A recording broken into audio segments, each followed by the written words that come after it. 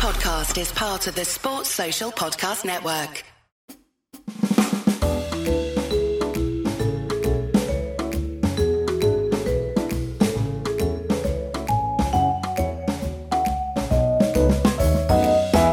Welcome to the Wagon Wheel Podcast. I'm your host, Jared Kimber, and this show is part of the 99.94 network. On this show, we record weekly with questions from the audience. This podcast is funded by Patreon, which you can join by clicking a link in the show notes. And there are many other benefits, but one of which is to ask questions first on this show. Let us start with Kennedy, who says, do you think javeliners, I'm not sure either, would be able to transfer well to fast bowling? So fast bowling is quite interesting. I had a American athlete recently. I think he was an NFL player. I shouldn't say NFL. He was a college footballer who knew he probably wasn't going to go on to the NFL, who said he was going to, wondering if he could become a fast bowler. And I couldn't think of a person who had become a fast bowler who hadn't bowled, before the age of 15 or 16. So it to me seems to be something that is maybe a little bit more unique. I remember having a fight with I want to say a scientist, but he may not have been, but it was someone to do with academics. And he was saying that China could go from nowhere to the world's best test team in 5 years. And I was saying, you can't, because a lot of the things that you do in cricket are completely alien if you have not played cricket.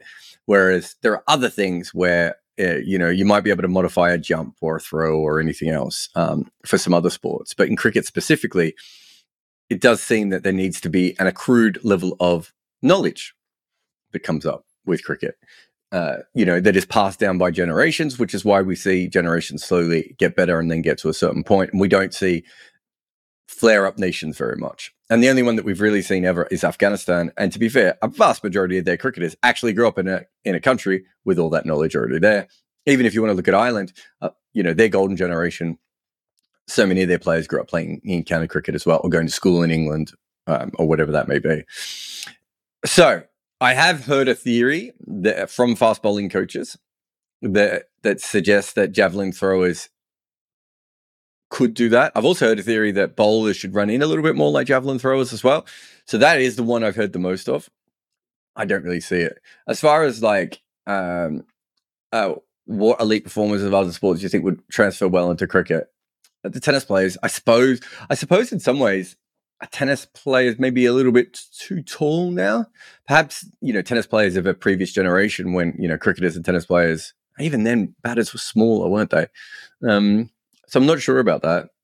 Yeah, that's a really interesting one. Obviously, baseball fielders and cricket would be quite handy, but you're not going to have a specialist fielder.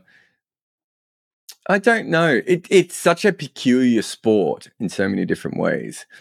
It'd be very hard if you had a baseball background to work out cricket, whereas I think it would be easier, although obviously we've seen a couple of pro cricketers not make it in baseball, but I think it would be slightly easier to go the other direction. I think it would be hard to say Chris Lynn or Adam Gilchrist, Andre Russell, those sorts of players.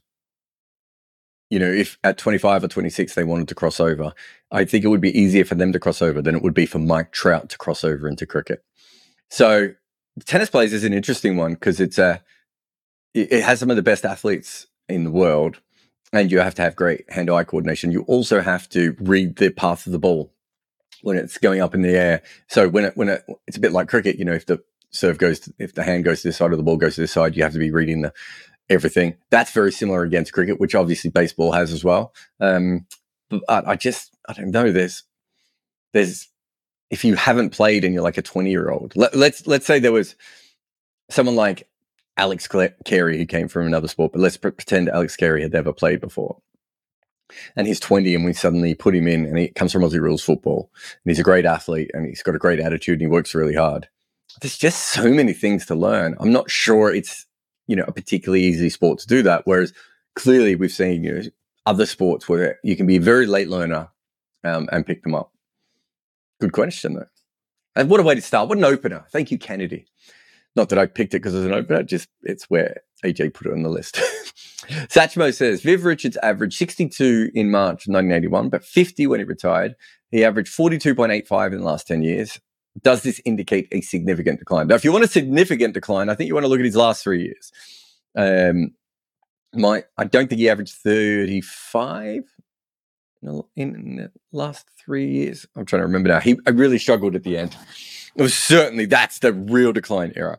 I think if you look at Richards' record, it's wild how inconsistent he is. It's not how we think about him now, but I think this is right. He makes 1,710 runs in 11 tests in 1975 or 1976. And then next year, I think he averages less than 29. And part of it is probably the schedules that he played and how he went. The interesting thing you talk about there, 1981, he dominates one-day cricket for 5 or 6 years at that point. And I mean, all-time dominating. Like, that might have been the best one-day player we've ever had at times in that period. And so if he's declining, it's really weird that it's not happening in both. My guess is that a lot of it is just the weird schedules that they played. But if you really want something interesting that I did find, I think from 1975 to 1982 or 83, he plays around 25 to 30 ODIs. He then plays almost that many the following year or that year. And then from then on in, he's playing 25 to 30 ODIs. But obviously, the tests sort of go up and down. Some years he only plays 3 tests, and other years he plays 11 and 12 and these sorts of numbers. So the numbers that really vary in the tests, whereas in the ODIs, once he starts playing a lot of ODI cricket, he just absolutely smashes it everywhere. So I don't think there was a decline until the end. Certainly, he's a player who probably averages 53, 54 maybe, if he retires when it was obvious that he was past his best. Ricky Ponting, probably another player that did that. You get argues. Sachin was maybe another player that did that. The absolute greats kind of have to call it quits themselves, right? Or they go on and on. And I think in that situation, it would be fair to say that he probably went on a little bit more than he should have. I have one other really, really good point when it comes to all this, and I've forgotten what it is. No, but I do think when you change your style, when you change your load management and everything else, it does affect what you specifically get good at. He seems to have taken one-day cricket, just from his numbers, he seems to have taken one-day cricket a little bit more seriously than anyone else. And so throwing himself into so many games a year, I mean, some of the games totals he had is phenomenal for that era. Does suggest that he was changing his outlook on cricket a little bit, and maybe that affected it. The only other thing I would say is late 70s to early 80s, my guess is bowling attacks get maybe that's not true though. Actually, maybe the late 70s is actually one of the tougher periods. There is a period in his career where it was bad. My overall point would be, if he finishes with an average of 50, he certainly played through a tougher era. If you batted from 2000 to 2015, like someone like Kumar Sangakkara, you have a phenomenal record, because that is a great batting era. That doesn't mean that Kumar Sangakkara is not great. It means that his numbers look a little bit better because of that era. Bradman and George Headley probably have similar inflation, Wally Hammond as well. Whereas you have to then do the opposite. So for players like Javed Miandad, Alan Border, Martin Crowe, those sort of greats from late 70s through to early 90s, even to mid-late 90s, really tough to keep that average above 50 for any of them, right? It's just not something that happens that much, unless you're Imran Khan, apparently. But hey, he's out of control. Renee says, what could the ceiling be for Washington Sundar? Well, I think he has more ability than Jadeja or Ashwin when they started. I don't know if I agree with that. Right now, I don't see India using him properly. They're still treating him like a project player rather than giving him more responsibility. Okay. I'm trying to think of how old Ashwin was when I first saw him. 2008. Yeah, he's certainly not more talented as a bowler than young Ashwin, I don't think. Jadeja's a bit weird as a bowler, but obviously as a batter was probably better than Sundar. He made 93 triple hundred, test triple hundred. First class triple hundreds by that point. So yeah, take that in any direction that you want from that perspective. But I wouldn't say he was more talented than either of them. What I would say at the moment is he's a tall off spinner, and they have a tall off spinner who's better than him, who's maybe not as good a batter in all conditions, but certainly in certain conditions is a very good batter. Brilliant strategy as well. The sort of person you want around your team. I'm not saying that Sundar can't turn into that, but very few younger players are at that level automatically. Look, you won't find many people. I bought him at a very, very young age. I was. It says he's 21. He must be older than 21, surely. I don't want to look up his age, but you did say that, Renee. It doesn't feel like he's 21, but I think he's a little bit older than that. But maybe you're right. I bought him in 2018 when I was with RCB and was saying to them, "You have to get this guy. What are you doing?" I'm trying to remember the player it was that they were also looking at that stage, but clearly he was the one that they needed to be involved with. They never quite got him. I don't think India have quite got him either. But to be fair to India, Akshar Patel, Ravi Jadeja, R. Ashwin, just your finger spinners alone, all have batting talent as well. I'm not sure that they need to do anything particularly silly with him. My big thing would be he just needs to play overseas as much as possible. Get him overseas as much as possible. Let's see what he develops into. Probably try and get him a county season. Certainly play as much A cricket as possible. In a perfect world, you'd want him to play in some overseas T20 leagues. That's obviously not going to happen. But that's how I would want to develop him. But I certainly don't think he'll be as good a player as Jadeja or Ashwin. But I'm only saying that because they're two absolute, Indian greats, and not that far away from being all-time greats. You could probably already make, if they both retired now, you'd have to make a pretty good argument for both of them, especially with latter half Jadeja's career. And Ashwin is just an absolute master of what he does. To say that Sundar has that in him, I don't know. I kind of feel like he does because I do rate him that highly. But I do wonder over a long period of time if his bowling is quite strong enough and his batting is quite strong enough. I just want him to have one locked-in skill where I'm like, great, we can bat at number 6. Or, great, it's your automatic first spinner. And at the moment, I just feel like he's neither of those things. But young all-rounders talk about it on this podcast all the time, right? It takes time to develop. So usually you would have a situation with like Jadeja or Vittori, Ben Stokes, where you're like, yeah, well, he can develop because Sundar just feels just a step below that. But I think he's a fantastic talent. And there's no rush, I suppose, is the other thing. You've got incredible players around him. In fact, having him on tour with them, coming off they come off the field and he asks them why they did what they just did. All those sorts of things count. James says, do you think that neutral umpiring at international level has had cascading effects to improving umpiring at lower levels? Or is it purely up to the governing bodies at those levels? Look, I don't know if umpiring at club levels is any better. Last time I played club cricket in England, it was not particularly good. What I would say is this. I think DRS changed the way we think about LBWs. That certainly, from having played a little bit of club cricket, has seeped into it a little bit more at lower levels. I think having international... having neutral umpiring in international cricket is just an easy win and a simple situation, and takes the heat out of political tensions and everything else. I think, but more importantly, it's less about the neutral umpiring at international level. And I think what actually has had the effect is having a system of professional umpires who then filter back down to lower levels and coach people. And there's obviously a lot better training available. I think before there wasn't there wasn't really a reason to have great umpires. I know that sounds stupid, but I'm not sure you would have ever invested in it or worried about it. You would just hope someone got good and then you would pick them more often.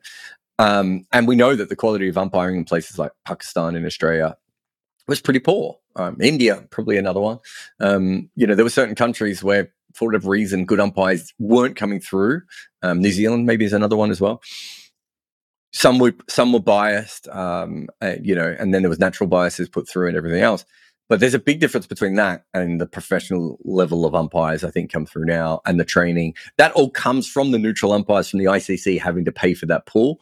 But I don't think the actual neutral side of it makes a difference, if that's specifically what your question is.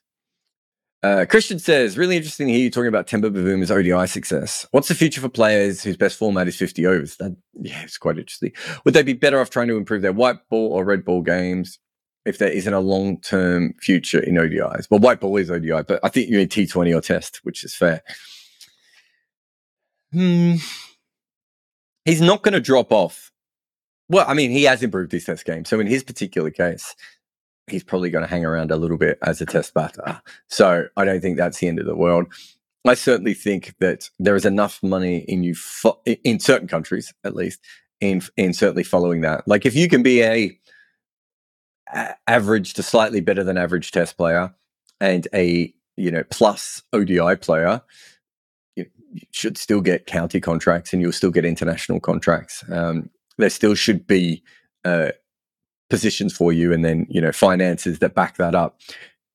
If we're talking about in 10 years' time, where World Cups are the only only major one days that are left, I think at that point, yeah, you probably fair, Christian. You have to make a decision between the two different formats. I think we will see players make decisions between the formats even more and more, just because if you're a slightly above average player and you want to build a very, very long career, splitting your time between the three formats means you're probably not preparing yourself as well. And I suppose with someone like what Chris Lynn has done recently, watch the video, you have the ability late in career to still pivot if you need to, if there's still other options around. Will says, what sort of test career numbers would Gilchrist have had if he wasn't in a weaker team or is required to bat at number 4 or number 5?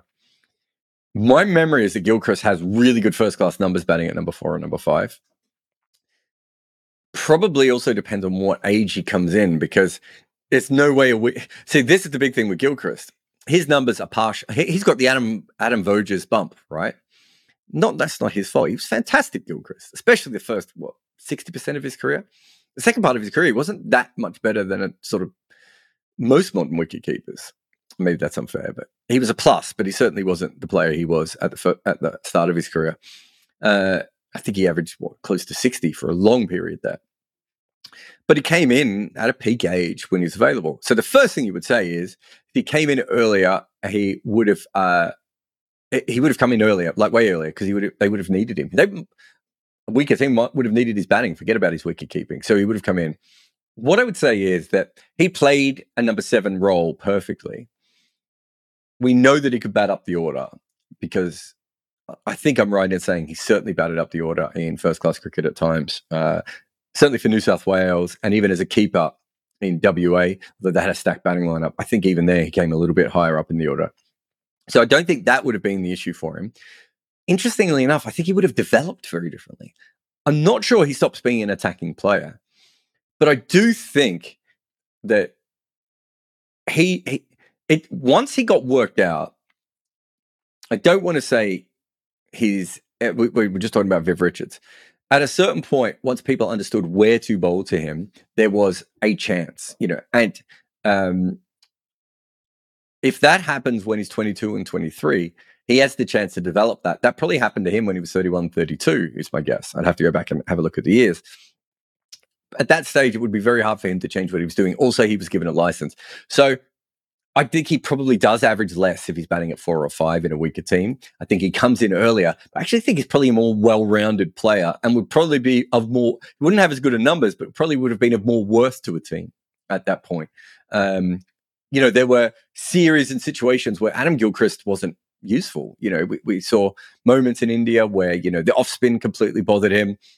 Again, you're talking about a player who came into international cricket at 28, 27, 28, and from the whacker, suddenly playing, in Sri Lanka and India and those sorts of situations was going to give him problems, especially in the red ball game.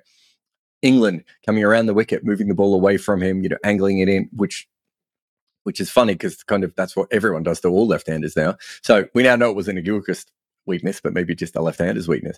But again, it's a similar kind of thing that you're talking about, which is he comes in and he didn't have to develop anything. Firstly, he's batting at number 7. He comes in with a few bad situations. He comes in with a great amount of situations. He also has a license to attack, which gives him that.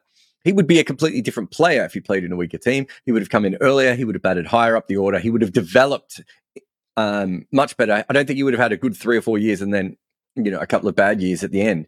It would have been a completely different curve from him from beginning to end. So it's a really hard question to answer. I would say you would have to knock some runs off his average. But I still think he would be attacking if he came in at another time. If he batted early. I don't think you knocked that out of him. I think that was just part of his... it was different to KP, the way that he went about it, but I think it was part of his defense was attacking. And so, him slowing down wasn't necessarily going to work for him. I'm not sure if there is a hairier sport than cricket. From the early greats W.G. Grace and the demon Fred Spofforth onwards, cricket has always been Hassoot, Boom, Gooch and Dev with their upper lip work. Shoaib and Imran's incredible memes. Not to mention Lily's incredible chest rug. Our sport loves curated hair. And so does Manscaped. They just look after the bit that you can't see. So if you want a cricket-inspired downstairs pubic mustache, we can think of no item better than the Lawnmower 4.0 from Manscaped. Whether you're steaming in from the ladies' end or mounting a strenuous rear guard, always put your trust in Manscaped, who will look after your lower order. So go to manscaped.com and buy their kit with my red Inca code, all one word, and get yourself 20% off and make yourself 20% sexier. Bloody Bugger says, gambling sponsors are rare in cricket, YouTube, social media compared to other sports. Closest thing I know is the Betfair podcast. Why do you think this is the case? Would you personally consider a gambling sponsor? Feels like there could be some good integrations. Yeah, I've never been offered one. It depends on the gambling sponsor and what they would do. Actually, I was offered a deal with Paddy Power a few years ago. Must have been after I left Cricinfo. But they wanted me to write on their website. Write on your website. Paddy Power's website. Just seems weird. Anyway, I offered them a piece about Mitchell Starc as a saber-toothed tiger. They didn't want it. So from that, it hasn't come in. Betway, is it Betway? I think that's what they're called, have sponsored KP, and they sponsored a few other cricketers. I got something from Steve Harmison the other day, although his wasn't a direct sponsorship from a gambling place, but a gambling place used his comments. I don't understand how those things work. Look, I have issues with gambling, but at a certain point, fantasy sports is gambling, and I've certainly taken money from those before. So I don't have a problem with the gambling industry and cricket and match fixing the way that a lot of people do. And the reason I don't is the gambling industry, the legal gambling industry, that is, it's one of the best defenses to fixing that we have, because they know everything about the markets, and they constantly, well, not constantly, but they certainly provide feedback to boards and the ICC at times about matches and about anomalies and everything else, because they don't want to be ripped off either.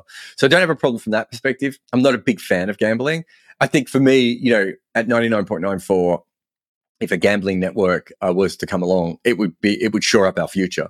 So, if we get a big deal like that, it would be the case. My guess is the reason that hasn't happened, though, mate, is because gambling is illegal in many cricket markets, and also it's hard to get gambling licenses that right across the market in the same way that perhaps you do in other sports. That would be my assumption of why it's happened. But I've been absolutely fascinated. As someone grew up following American sports, where if they ever talked about gambling, they kind of had to couch it in many other discussions, to suddenly just gambling is out there and, talking about favorites and, organizations like the Action Network who are basically writing about sports from a gambling perspective. It's really, really fascinating, the kind of information that you could get. And actually, come to think of it, well, no, I certainly, when I had Cricket Balls, I certainly had some gambling sponsorships. So that was, in those days, that was about all you could get on blogs and everything else. But yes, and the integrations you talk about, that's why I was thinking about the American stuff. There are some really interesting things. And if you look at my work, I quite often put the odds up just so that, you could say, but this is what the market is saying at the moment. The World Cup was fascinating. Watching the market moving around as it was quite a random World Cup, wasn't it? Teams winning, losing, England end up being favorite, and then the Ireland game happens, all those things. And so I do find it fascinating, and I'm certainly not against it. Has to be the right company, has to be the right amount of money, all those sorts of things. But that's kind of the case with most advertisers. To be honest, I've been offered weight loss pills, and I said no because I didn't feel comfortable at it having it as someone who was once overweight. it just didn't feel right. And I think we kind of know that they're a scam, and also selling weight loss pills on the internet. You have to weigh up every advertisement. And there might be another company that offers me a different product at one time. We had some of is it CBD? One of the CBD companies was in touch recently and talking about sponsorship. I don't know that much about it, but I'm happily do some research and have a look at those sorts of things. So, I'm running a startup. YouTube is one part, and then the podcast is one or two parts, I suppose, of the startup. You've got the 99.94 things. You've got my email, sports writing course, all these different things. It's very hard at this stage when you're not backed by a major company to not take it, but you also have to be smart. There's a brand part of it. But as far as I can tell, in cricket, it's just mostly to do with probably the Indian market and the betting there. And then the fact that there aren't that many companies that probably have, betting licenses in the majority of the cricket nations would be my other guess.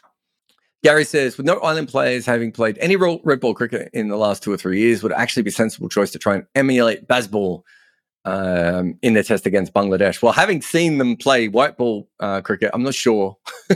I'm not sure that would be the method I'd go with, Gary. I'm assuming they've played some first class cricket. I haven't looked at how much, but there must be some. But you make a point there of, they might want to look at it slightly differently. But you're talking about a team that had Andy McBride batting at number 3, right? And probably 3 or 4 players, almost everyone was shifted up 1 spot or 2 spots at certain times. That's not comparable to what we saw in England. You're not talking about Joe Root, Ben Stokes, Johnny Bairstow, those sorts of players in your middle order. So I don't think it's directly comparable. But I understand your overall point. It's a really interesting thing of how Ireland prepare for one-off tests every now and again when they don't play that much cricket. It really is. It's hard to develop your skills, but it's hard to maintain them and everything else. Excuse me, everyone, and everything else. So, but I don't see them being able to do baseball. But hey, if they do, it'll be fun. So they should do that. I sent Andy a message. Lee says Alex Hales is planning to miss England's Bangladesh tour to play in the PSL, which Nasser said is understandable. Yep, a player's always paid the money promised in these T20 leagues. IPL, PSL, maybe yes. Well, no, I don't know about the PSL. I think most of the payments have been done, but I think there are still players owed money by IPL teams. Not many, to be fair, anymore. There was when I wrote an article for Cricinfo with The Guardian about it. That was only a couple of years ago. Is there any chance of players missing international cricket for Mickey Mouse T20 leagues are actually worse off? So the money usually arrives. The problem with those Mickey Mouse leagues that you're talking about is when it arrives. That is usually the bigger issue. And then also, quite often, in some locations, and the UAE is probably one of them, if you want to get your money guaranteed, they give it to you in cash, which, of course, is usually too big an amount to take back into your country. I think an international player might have, well, actually, it wasn't even an international player. I think a domestic player might have got caught bringing back too much cash into his country at one stage. Certainly, I've heard of incredible stories where even media members have been asked by players, can you just take this big wad of cash into the country for me?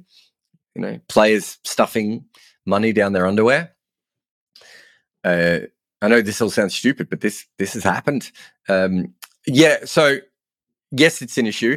Usually the money comes, but it's really, really late, is what I would say. Maybe 2, 3, 4, 5 months after. Players are getting slightly better now where if they... Players are now getting paid during the tournament little installments. You usually get, 60 to 70%, maybe even 80% of your money up front.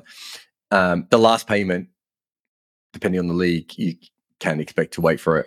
I'm not going to lie. I mean, look, I'm still owed money for work I've done in cricket, and I won't get that money.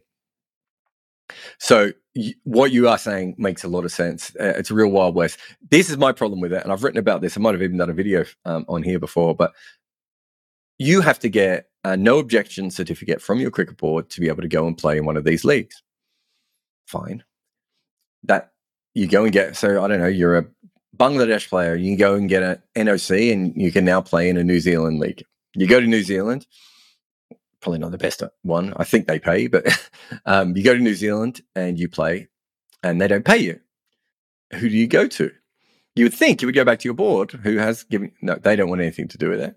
Generally, let's say New Zealand was a franchise league. You go back to their league, and they'll be like their board, and they'll be like, "Well, we don't want anything to do with it." So you're stuck with the player. So you're stuck with the owner in that situation, which means New Zealand was the absolute wrong place to pick. It's a terrible situation to be in. I think some leagues have started doing escrow beforehand. But yeah, certainly when I was working in leagues, it was absolutely horrendous, which is why I've written about it so much. I mean, it has happened to me. I don't think there are many people who've played or coached or worked in multiple leagues that aren't still owed money by someone. So it is an issue. Kennedy says, how do you think teams would fare if India were allowed to field 2 teams at any time for international tournament? I mean, we had this with the Australia A, didn't we, back in the 90s? So I think India would be pretty good. I always worry in that situation about when you have fast bowling injuries. So the Australia A situation is really interesting because obviously Australia A were destroying England and Zimbabwe. They beat Australia in one of the games and then played them in the finals, and Australia picked Paul Rifle to be their 12th man in the final so that he wouldn't have to bowl against them. Let's imagine he was just injured. Those sorts of things happen. I think it was Paul Rifle. I hope I've got those details right. That's my memory of it all anyway. 1 or 2 bowling injuries, even the crop that India have, or the crop that England or Australia have had, New Zealand. Once you start thinning it out and you've got 4 fast bowlers here and 4 fast bowlers there, you're getting to your 8th and 9th bowlers. You get a couple of injuries in there, and I do think that's when the team would struggle. Don't think they would struggle for spin. They shouldn't struggle for batting or wicket keepers or anything else. But it's usually just that from memory. Maybe the West Indies side, but then again, I don't think their batting was strong enough outside that main core of players. So they might have struggled with their batting. But the West Indies would have been a really interesting one in the 80s. Sylvester Clarke, Roddy Eswick, Colin Croft, all those sorts of players, especially in the point when Curtly and Courtney are fit. Oh, no, maybe that's not right, because by then the rest of the bowls have gone out. Yeah, probably have to be early 80s. Yeah, I think it's just really tough. I think I've proved that with my weird maths there. James says, do you think Australia's decision to play and not forfeit Afghanistan in the T20 World Cup undermines their refusal to play bilaterals on ethical grounds? Do you think other countries will follow suit and eventually create similar situations to South Africa, or will Australia be out there on their own? I haven't heard any other countries massively interested in it at the moment. Probably don't play Afghanistan enough for it to be an issue. Do I think it undermines them? Yeah, I mean, it's a bit like India-Pakistan, right? Like, you're still playing them. I don't really understand it. If you're not going to play them, don't play them at all and take all the repercussions. You say what you want about the Sri Lankan cricket team. They refused to play Israel in a World Cup qualifier once. And that's 1979, kids, if you want to go Google that. But yeah, I haven't heard of anyone else being massively aware of it. It's a story that's obviously happened, and I've been at a distance from it and haven't been following it that closely. I think in cricket, there's so many weird political angles that you could take. It's a really interesting one if we start to open it up. I think there's a lot of countries that would be interesting from that point of view. What if a country said that they didn't want to play Australia or England because they're offboarding refugees? Refusing to have legal refugees in the country. It's a bit tricky. It's a hard one to justify as well. Like, do you know what I mean? Most countries have something, except maybe New Zealand. I don't know. They probably have something. I've missed it. Ian says, having watched South Africa win the ODI series versus England, how likely is it that they manage to still mess it up versus the Netherlands?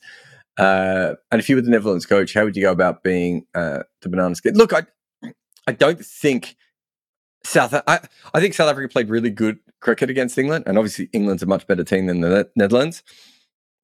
I didn't watch that series thinking, South Africa cricket is solved. Watch that series thinking that their batters got away with what they got away with. I would think that having watched Netherlands, that South Africa is so much better. there's nothing specifically Ryan Campbell, is he back in charge? I think he's back in charge, could do from that perspective, to be able to, I don't think there's anything obvious anyway in me watching them. The most obvious thing is, can you attack with 3 or 4 slips and get them 3 down for 50 or 60, knowing that they're 2 batters then are going to have to, play within themselves for a long time because they're going to be a little bit terrified of losing more wickets that they bat at number 7. I don't think that's anything different than the Netherlands would do, though, than what England would do. But maybe if you really wanted to risk it and they're batting first, you have 3 slips or 2 slips in a gully or whatever situation, and really, really try and attack them. Again, that also depends on, maybe someone like Van Meekeren being fit and available to bowl for them. But hey, they've done it once. Have another go at it. Christopher says, how would you be looking at England 11 for the World Cup? Is Rashid, then a Livingston, Ali enough spin? Well, they can also, Will Jackson's an interesting one there. And am I missing, is there someone else who can bowl spin? And obviously Joe Root is the other option there. I think Stokes will play. I think he will come back. So I think he will come back, and I think they will pick him. So that will also help a little bit with those middle overs. The 5th bowler overs. So from that perspective, would you be able to have Root, Ali, Livingston? Yeah, I don't know where Livingston fits into that. But yeah, I think it's really interesting from that thinking, but they will be able to squeeze some out of Root as well. So they do have flexibility if they need it from that perspective. But I would think that they would pick Stokes. I think I'd find it hard not to pick Stokes, if we're being honest. Renee says, the T Natarajan had the most memorable one-test career ever. Oh, not even close. Look up Rodney Redmond, who was Aaron Redmond's dad. You may have to look up Aaron Redmond, though, at this point. He hasn't played in a while. Who played for New Zealand. Well, both of them played for New Zealand, obviously. Rodney Redmond, he made a lot of runs in his one test. There's the West Indian, whose name I've forgotten, but is it Andy G? I want to say Guanaratna, but that's not right, is it? That sounds like a Sri Lankan name to begin with. But there was a West Indian player. There's also one of the best ones that ever is Fred Tate, Maurice Tate's father. So Maurice Tate goes on to be a great bowler for England, but his dad played one test. He was picked over someone like Wilfred Rhodes. It may not have been over Wilfred Rhodes, but he was picked over a really good player. So it was a really contentious, pick. You're dropping a great for some guy. He comes in. I'm trying to remember the full situation, but I think when Australia are just edging ahead in the game, England have a chance to shut them out, and Fred Tate drops a really bad catch. And then my memory is Fred Tate is batting at the end as the number 10 or a number 11, and maybe is the last guy to go out as they lose by like 2 or 3 runs. I should know it's 1901 test match, I think. It's an incredible series where there were so many close matches. But the Fred Tate one, that's incredible. That was one of those moments in cricket where someone is absolutely remembered for what was one of the worst moments of their life. And obviously his son came back to avenge him. I think, I don't think we'll be talking about T Natarajan in 120 years' time for his first, if he only plays one test, for his only test. Trying to think if I'm missing anyone else. But yeah, New Zealand, West Indies, England, those are the 3 main ones off the top of my head where someone did something absolutely remarkable and then disappeared. Bryden Coverdale did a great series on one test players. I don't know if you just if you Google Bryden Coverdale one test, some brilliant stories out there. Aditya says, do you think Josh, he's done a Josh, pulled the Josh. Do you think Josh Buttler deserves a place in the ODI GOAT discussion? Yes, definitely. He averages 40 plus with a strike rate in excess of 110. These numbers make him one of a kind.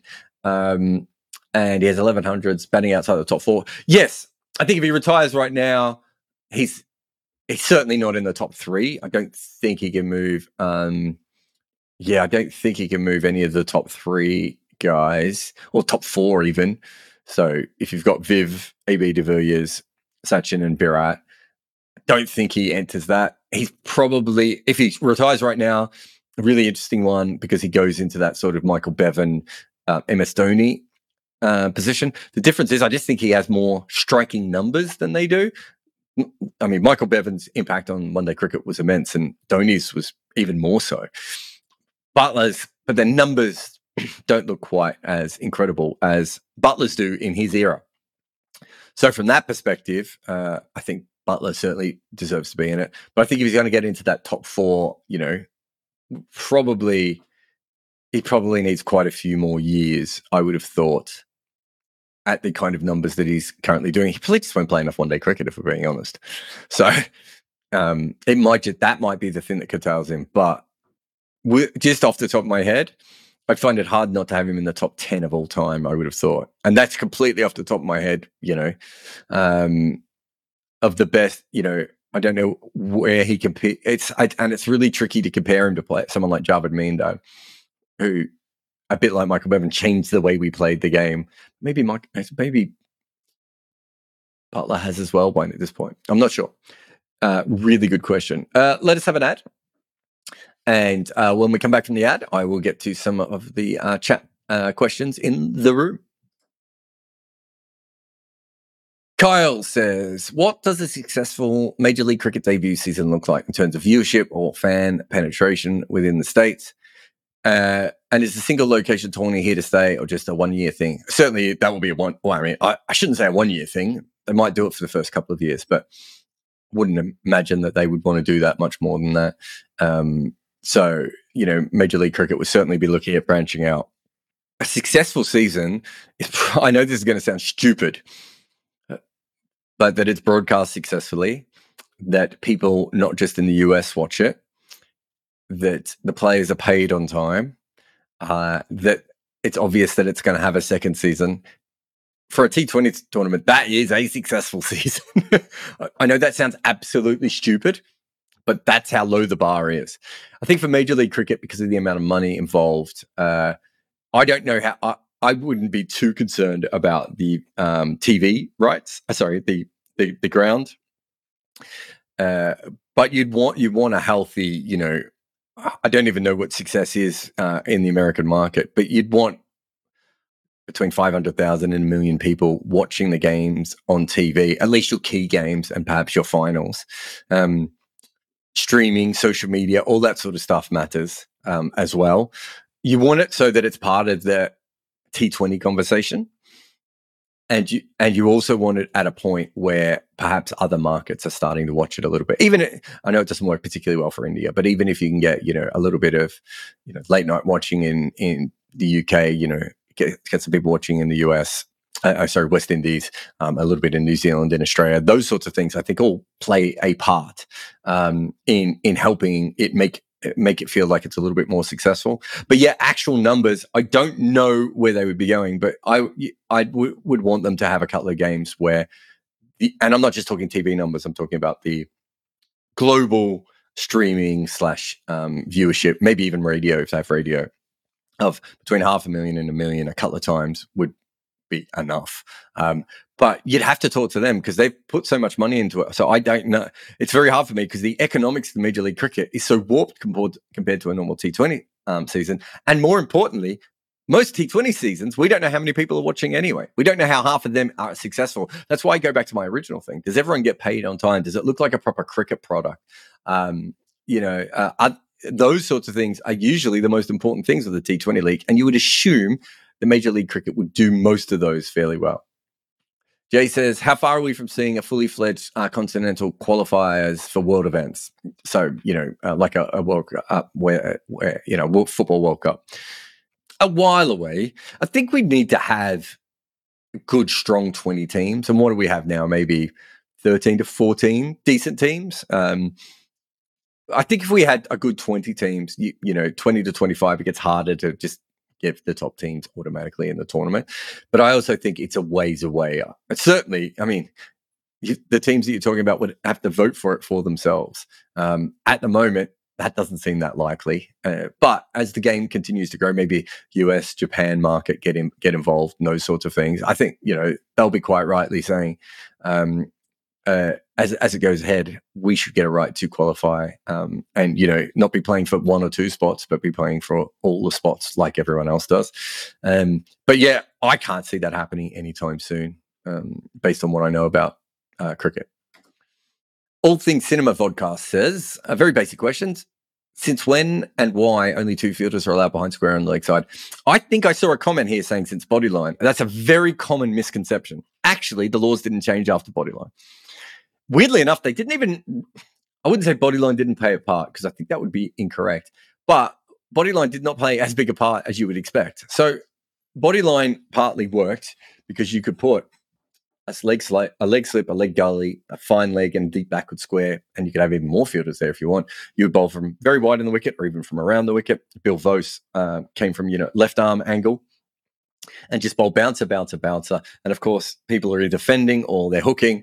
And in those days, they didn't have helmets or arm guards. And it just meant a little bit like Neil Wagner with his fields. It just meant that it was kind of inevitable that something was going to go wrong eventually. And with more fielders behind square, meant that any mistake was likely to be picked up.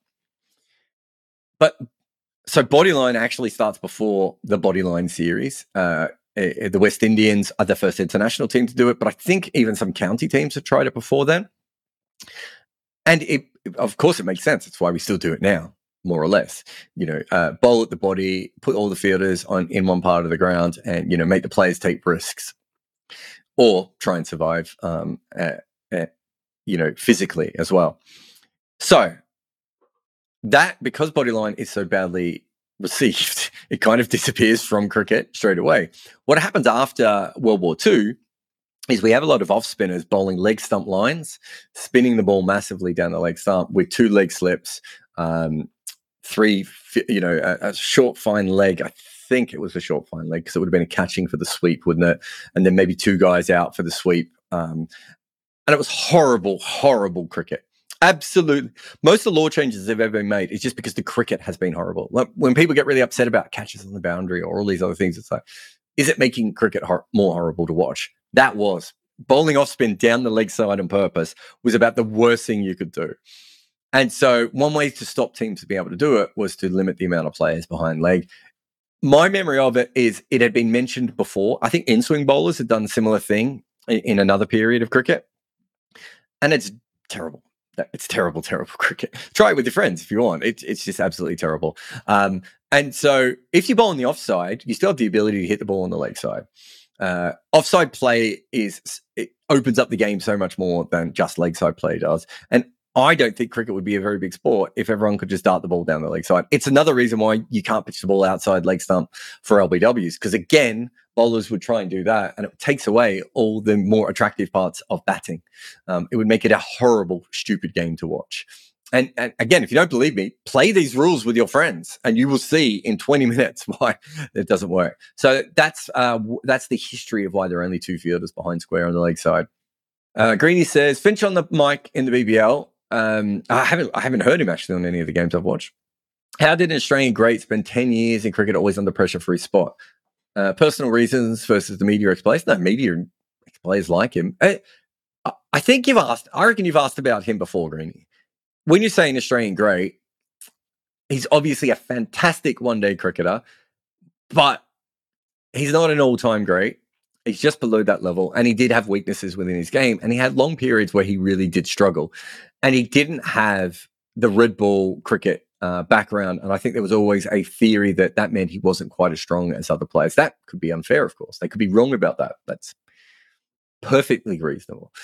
But he did have chinks within his game, and I think that they showed, and he often went through big periods where he didn't do very well and big periods where he did do very well. And we all remember the ones where he'd walk out and get LBW over and over again, or the nicking off era he had earlier in his career. He's still a fantastic player, but the Australian batting was fairly deep. There was talent around at all times. There's some very good players in his era that didn't get as much of a go as he did.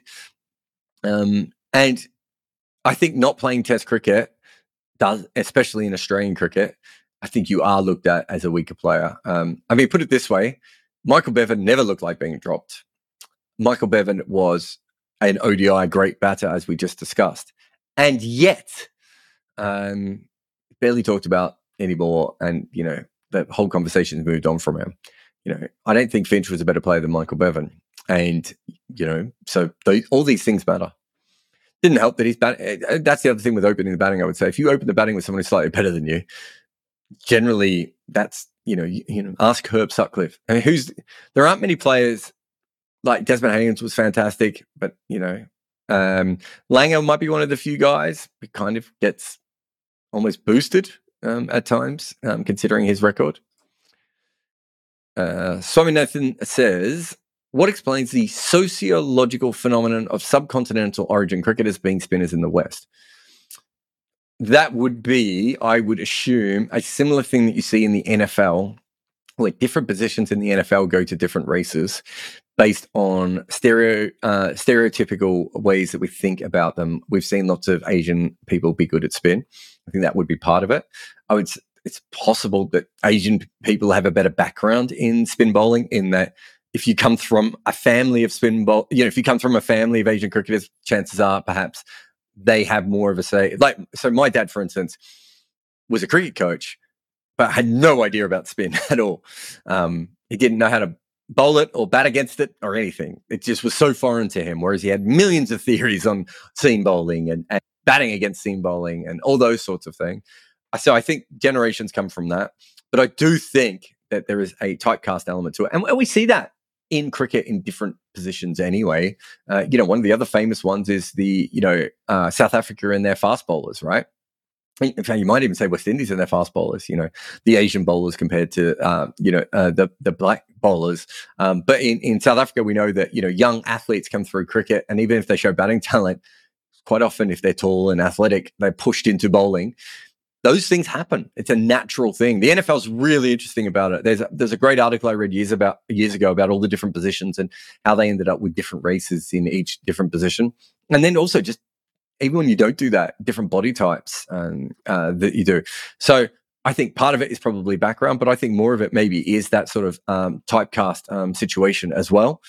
I'm trying to think. You've got Amla, you've got Khawaja, who you mentioned. I'm trying to think.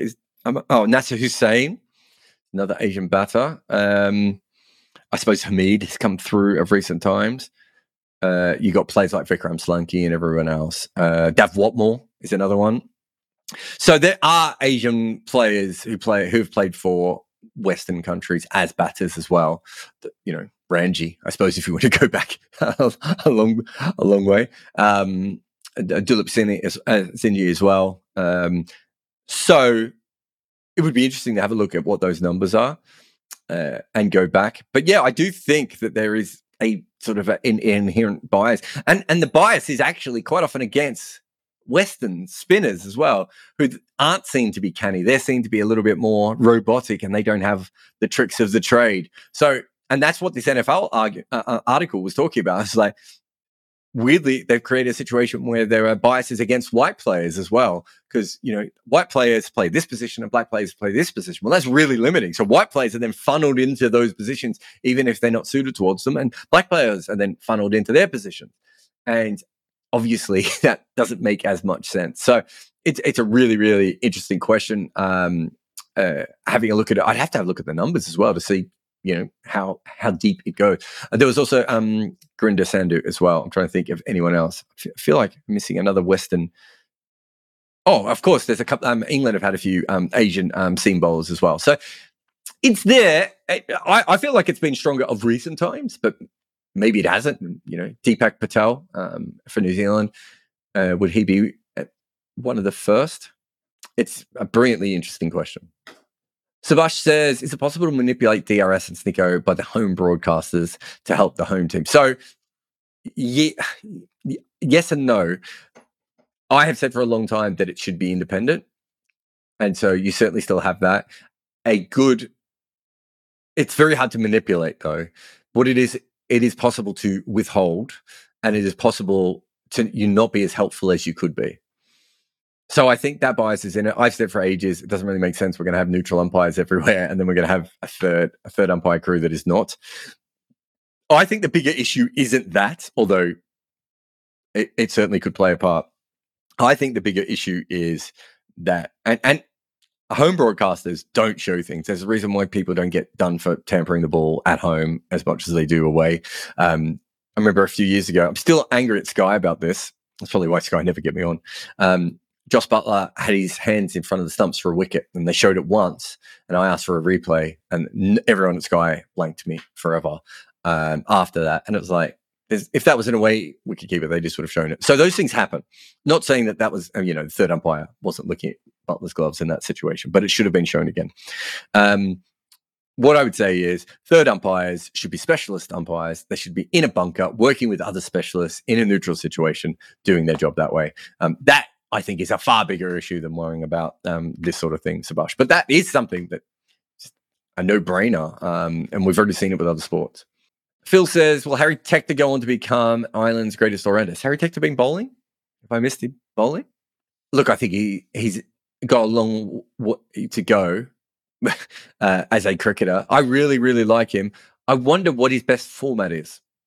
I've been thinking about that a lot. Really, really interesting cricketer. But I would say this, unless someone younger comes along who's better, he's a very good chance of being the best batter that Ireland has produced for Ireland.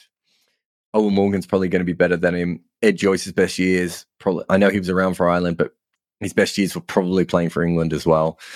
Paul Stirling is fantastic. Andy Balboni's had some really good years. There's some good players there. I think Harry Tector can be the best batter for Ireland in that he'll be around the most and will be able to do the most damage. Josh says, do you think there's an advantage of practicing on an actual pitch with fielders as opposed to in a caged net? Yes. I think in cricket we don't do it enough. I certainly have pushed for centre wicket practice a lot when I've worked as an analyst. There's usually logistical reasons why you can't do it, and there's safety concerns as well, and all sorts of things. But yes, I think nets is really good when you're grooving your game for one sort of thing, and I think nets are actually really good for first class cricket and Test cricket. One day cricket and T20, I actually think the match situation and where the fielders are and what the bowler's trying to do is far more important. And I also think you want to see how far the ball has gone, all those sorts of things. I really like match, I was going to call it match practice. I suppose it's, centre wicket practice, whatever you want to call it. I really like that and think it should be used more. And I think the players should be sent. It's funny, I was talking to a batting coach recently. A player was going through a lean spell, and he was saying, what would you do with him? And I was saying, well, I would send him out into the middle, into this sort of environment that you're talking about, and give him 12 balls. And so that's all you have. What can you do with these 12 balls? And by the end, we want you to be smashing it. Because his game was grooved, but you could just tell he just wasn't thinking about T20 cricket the right way when he was going out there, and trying to say to him, you're facing 12 balls every match in your position. Let's see what we can do with the 12 balls today and tomorrow and see what we can learn from that. He was still going to be doing range hitting and probably some throwdowns. He didn't need the nets, was my point. And also the other thing I wanted him to do was really to focus in on what kind of bowlers he was facing, what kind of plans he needed for those sort of bowlers. So having two bowlers alternating was a much better thing than having four bowlers in the nets and forgetting what the last bowler had bowled to you and all those sorts of things. Do you think there is a way to normalize batting averages and bowling averages in Tests and ODIs to compare them to the golden 1970s generation? I'm not sure the 1970s was golden generation and early 2000. So if you're talking about batting averages, it's called runs above average. That's probably the best metric. The other thing that we look at is, look at specifically an opener versus other openers of their era. You get a really good idea. The ODI thing, because you mentioned ODIs as well. The problem with that, of course, is economy rates and how you have to look at that. So that, there's an extra part of it. But yeah, runs above average in batting and bowling will tell you pretty much a player's worth more or less over a longer period of time. So far better than just a batting average does, because you can play in a spiked era or a deflated era or whatever it may be. So we use that a lot. We've got a big video series coming out. I suppose it will be towards the end of the India-Australia series, or might be after that, or the England-New Zealand series.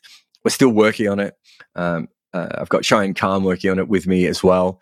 It's really exciting. And we're looking at ranking. This is just test players, but we're looking at ranking players and coming up with, I don't want to say a definitive list. Well, it won't be a definitive list anyway, because 2 years' time, some other player will join it. But we're trying to come up with a really good metric of what you need to factor in when you're looking at the best players of all time. It's more about the what you need to understand, especially, in some sports, they've been playing a similar amount of games, whereas that's not the case in cricket. So, we kind of have to factor in players who played, 2,000 and 3,000, made 2,000 or 3,000 test runs at times, just because, a war intervened, or their country didn't play a lot of test matches in, George Headley's case, or whatever that may be.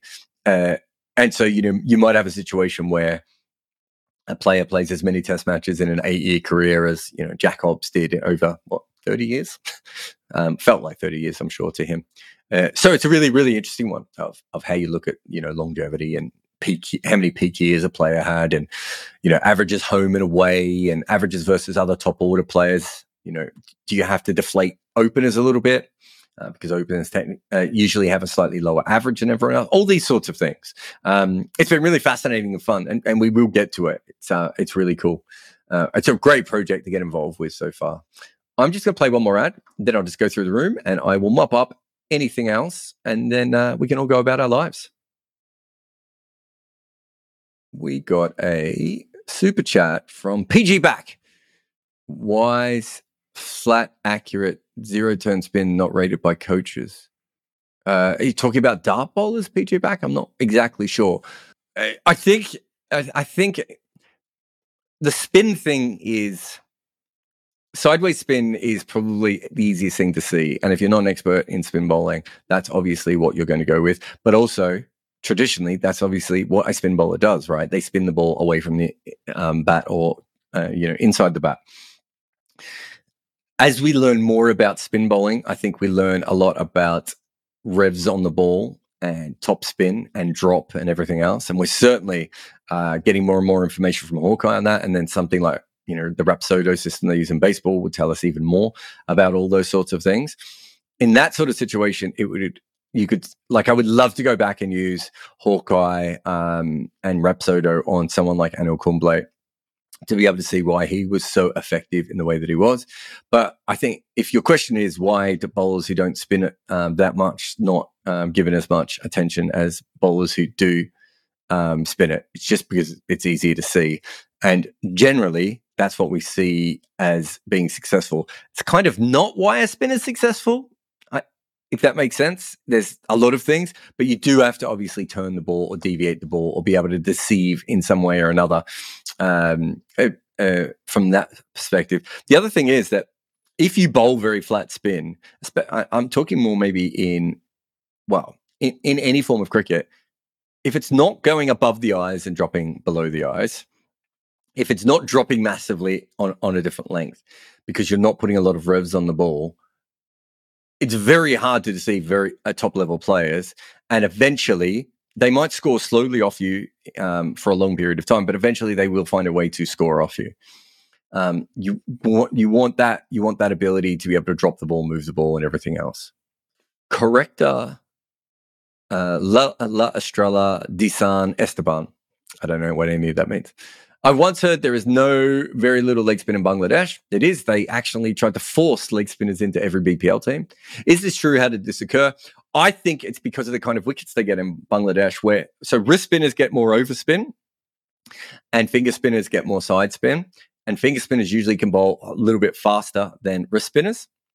And certainly have the ability to up their speed much more naturally than wrist spinners do.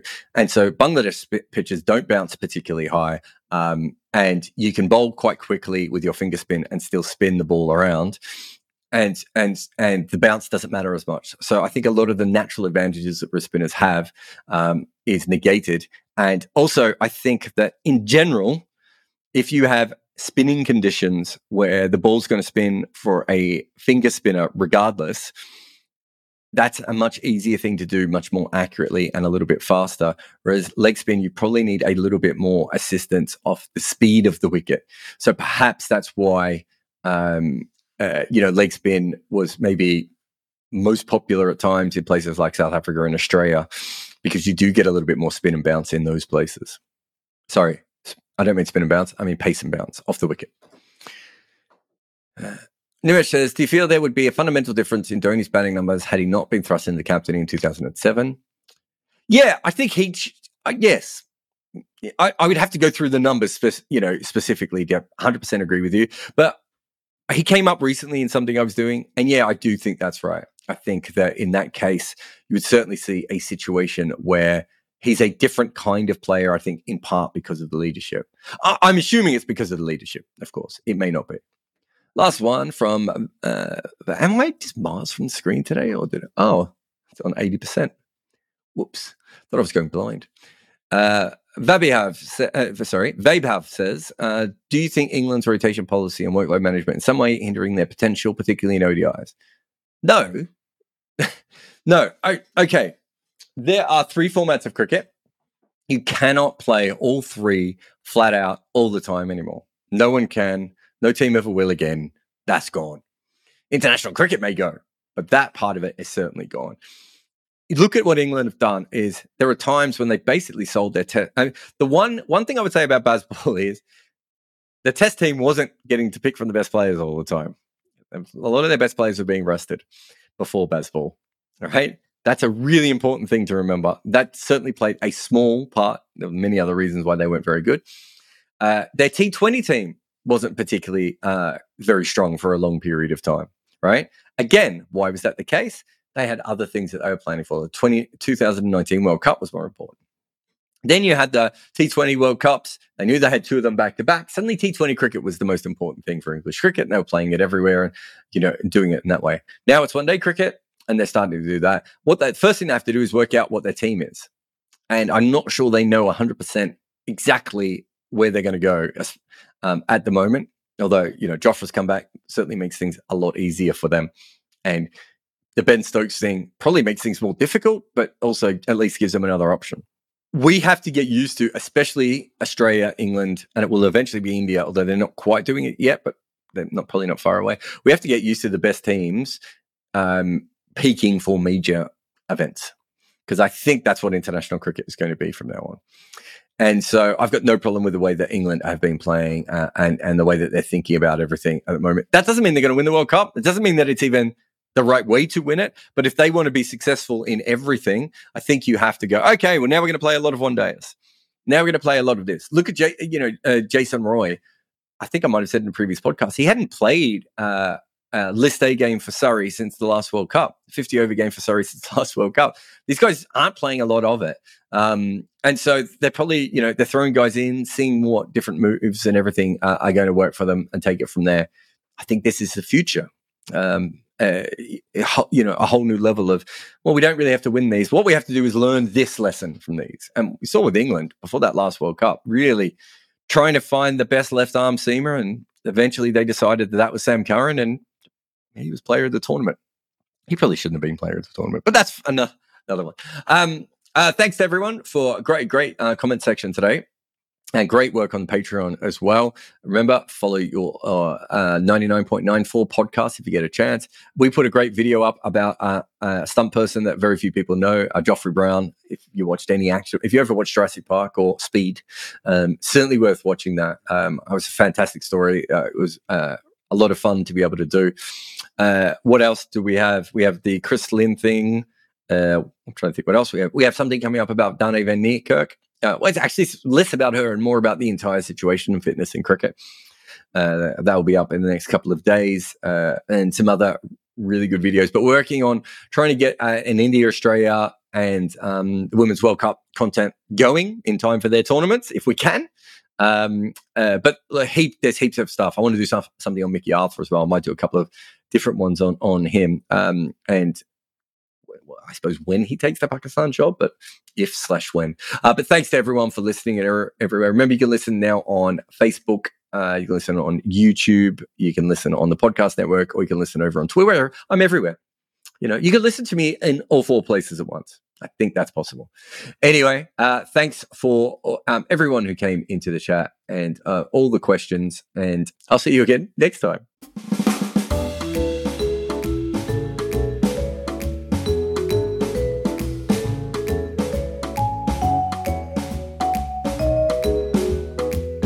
Thanks for listening to Wagon Wheel on 99.94. Remember to download our app or just search for 99.94 where you find podcasts or on YouTube.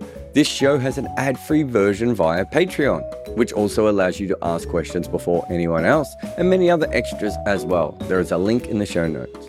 And if you want more content, well, I have good news for you because we have a lot of things. You can follow us on YouTube where we make all kind of crazy stuff like the complete history of New Zealand opening batters and how Kagisa Rabada was dismissed from a zombie ball. We do a similar thing on TikTok. I also have an emailer that sends out a couple of columns a week, and we run another podcast called Double Century on the history of cricket. This podcast is hosted by me, Jared Kimber.